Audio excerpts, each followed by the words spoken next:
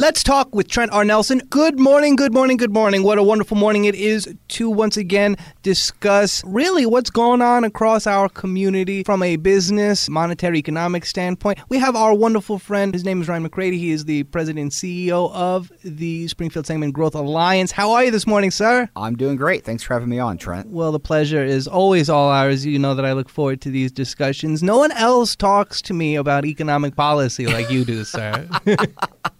Well, there's a lot of people that are glad they get a break from me for a while, I'm sure. Let me come in here. So, if we're the excuse to get you out of the office, then we'll take it, sir. Sir, as you know, you obviously keep your eyes and ears peeled all across the community each week as best you can. You're a busy man, so we forgive any lapses. We are also not perfect. Of course, the water rate hikes, that's a problem we touched upon. A circumstance, I should say, that we touched upon. A problem for many, a circumstance for all, that we touched upon in our last discussion. But in the time since, we have been given a bit more information as per exactly why these water rate hikes are being proposed, why they're deemed excruciatingly necessary at this point. And a great deal of it is to secure our safe drinking water through lead water lines. What can you tell us about sort of the lay of the land as it regards this circumstance as we have it right now? Sure. Well, my understanding is that the rates have not been changed since 2011. So I think everybody would agree that that's not the best way to handle rates for utilities. You'd like to see some more regular increasings, but that is what it is. We can't turn back the clock. What happened and what typically happens when you don't have structured rate increases for utility and infrastructure is you start to get deferred maintenance. And deferred maintenance rears its ugly head in ways that are basically emergency repairs that are very costly without much time notice. They never happen at 8 a.m. on a Tuesday. They always happen at 2 p.m. on a Sunday or whenever it's going to fail. So that's a problem. From the business community perspective, having reliable and affordable water, having reliable and affordable utilities of any kind are very important. What also helps the business community a lot is they have some predictability to what the rates might be. So I think a lot of us could agree that over the last 12 years, we've probably subsidized or paid less for water than what we should have. But also, it's difficult for businesses to make an adjustment of a large increase in 1 year. So what we hope that the city of Springfield can do is come up with more of a long-term rate model for the adjustments. I'm not sure what's going to happen with the proposed increases. I don't have any intel on that, but we will continue to chat with the city staff. I'm sensitive to the situation they're dealing with. They have a water fund that's, my understanding, needs the revenue. They have deferred maintenance. They need to replace lead water lines. I understand all that. But like most public infrastructure systems, the bulk of the system is funded through commercial industrial use. They're your really, really big users that are using a lot. And so we'll just keep having those conversations and keep an eye on it and see where it goes. Of course, you can understand and see plainly and clearly each side of this discussion, because on the one hand, we need to maintain our infrastructure. And of course, once this all is settled, as you alluded to in not so uncertain terms, a rate model year after year has to be created and thus maintained, because, of course, the public likely could have dealt with modest 2% rate increases over the last 16 years, 32 years, and we might have been somewhere closer than we are right now. So it's tragic, but as you noted, we can't turn back time. If I could turn back time, well, I would, for this one purpose. That's right. But this really brings us to the next natural discussion. Logistics and distribution. Why is that connected to our last discussion? Well, because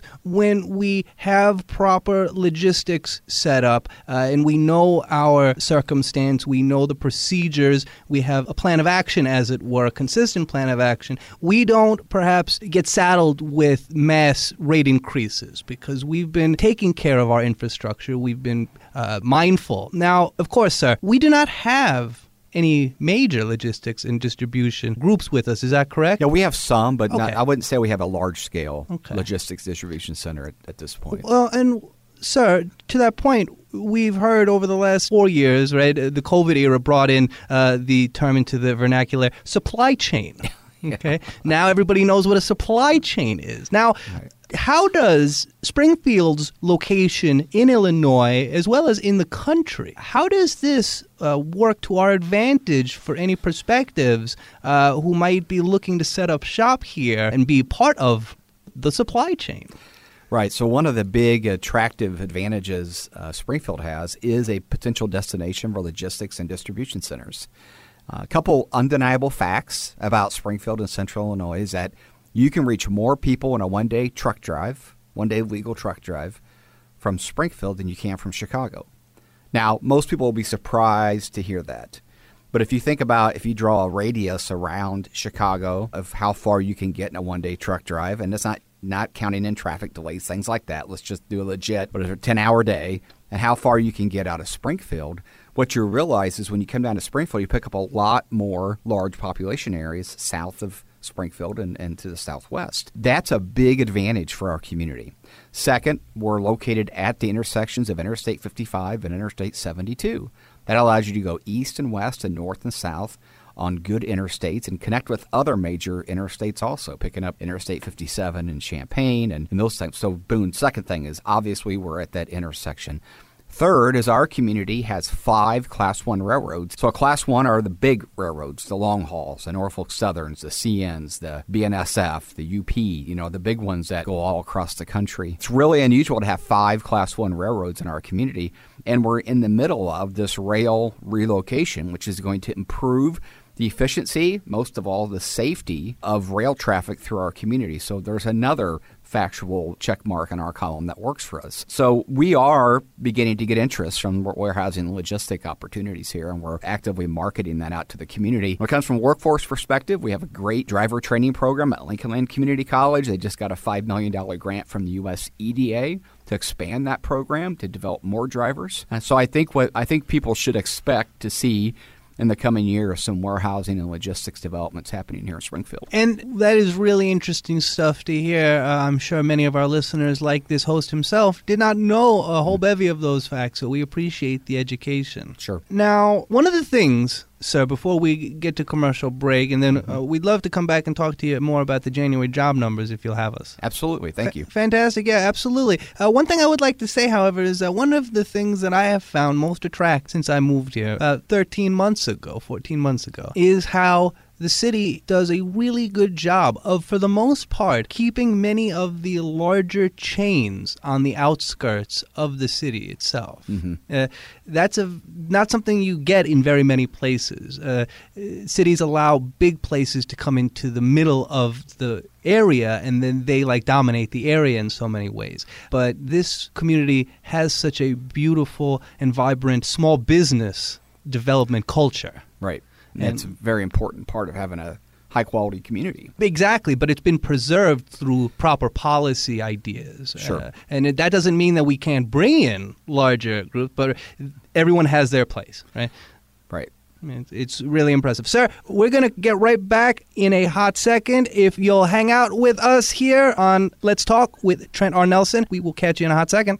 And we are returned here on Let's Talk with your host, Trent R. Nelson. We have had a wonderful time thus far speaking with our great friend. He's the president and CEO of the Springfield Segment Growth Alliance. His name is RyanMcCrady. And we have laughs, we have information, we have discussion. What don't we have? That's right. It's something special. And he's a busy gentleman, and we really appreciate his time always coming down here to hang out with us at least twice a month. But before we go, we have to talk about the job reports, the January job numbers.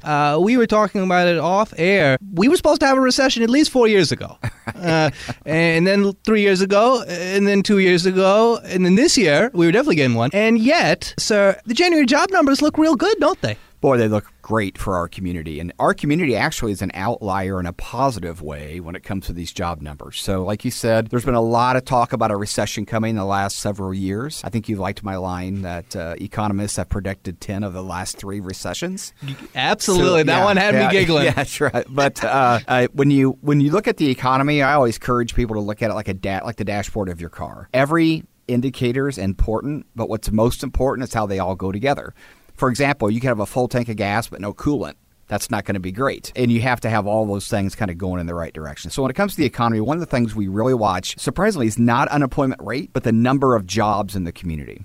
That's the most important thing because we want to see more people working and living here. When we look at our jobs report that came in for January, the Springfield area has about 1,900 more people actually employed than we did a year ago. So think about that. Back to 2023, back when I think we all felt like we've really bounced back from the pandemic. And so maybe job things have leveled off. We heard some of this national concern about recessions. We heard all these things. What I can tell you is in Springfield, people are getting up and going to work still. And I think we had one of the highest percentage increases in working people across the entire state. We did. Metro area. Absolutely. Yeah. I saw that data as well. It was very impressive. It is. And the Midwestern work ethic's a real thing, and it's alive and well in here. The other item we watch is wages. So if you have more people going to work, but they're getting paid less, that's not necessarily a great thing for the economy. That doesn't matter very much relative to the whole the dashboard, as you said. That's right. And so we know the other number that's measured by the Bureau of Labor Statistics is the average hourly wage at a private employer. Now it's up about 23% in our community since before the pandemic. Right now, the average hourly wage at a private employer is about $30.45 an hour in Springfield,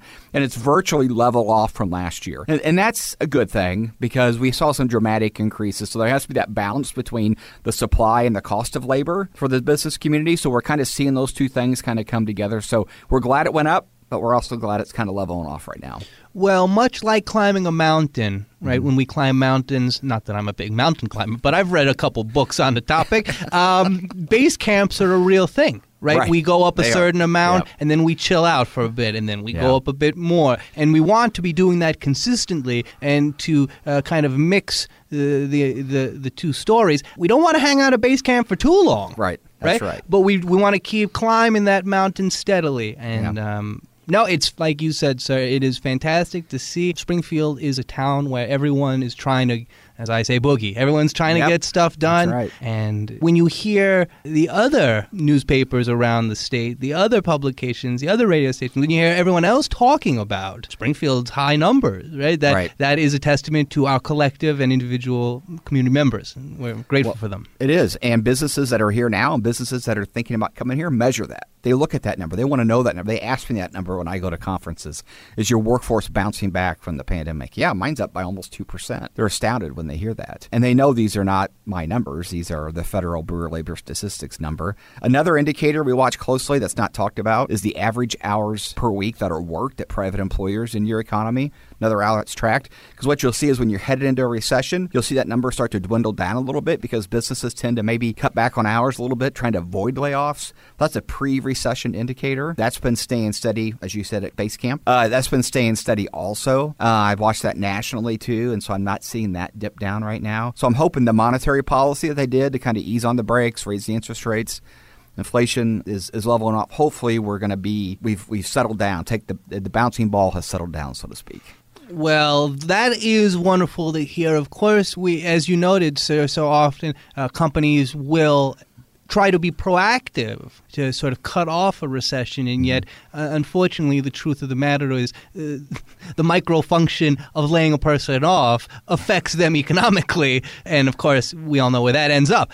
Sir, will you come back and hang out with us again in a couple weeks, talk more about all of this wonderful information, the innovations, positive and negative, going on across the community? I'm happy to. Thanks for having me on. Oh, the pleasure is always all ours. RyanMcCrady, the president and CEO of the Springfield Segment Growth Alliance.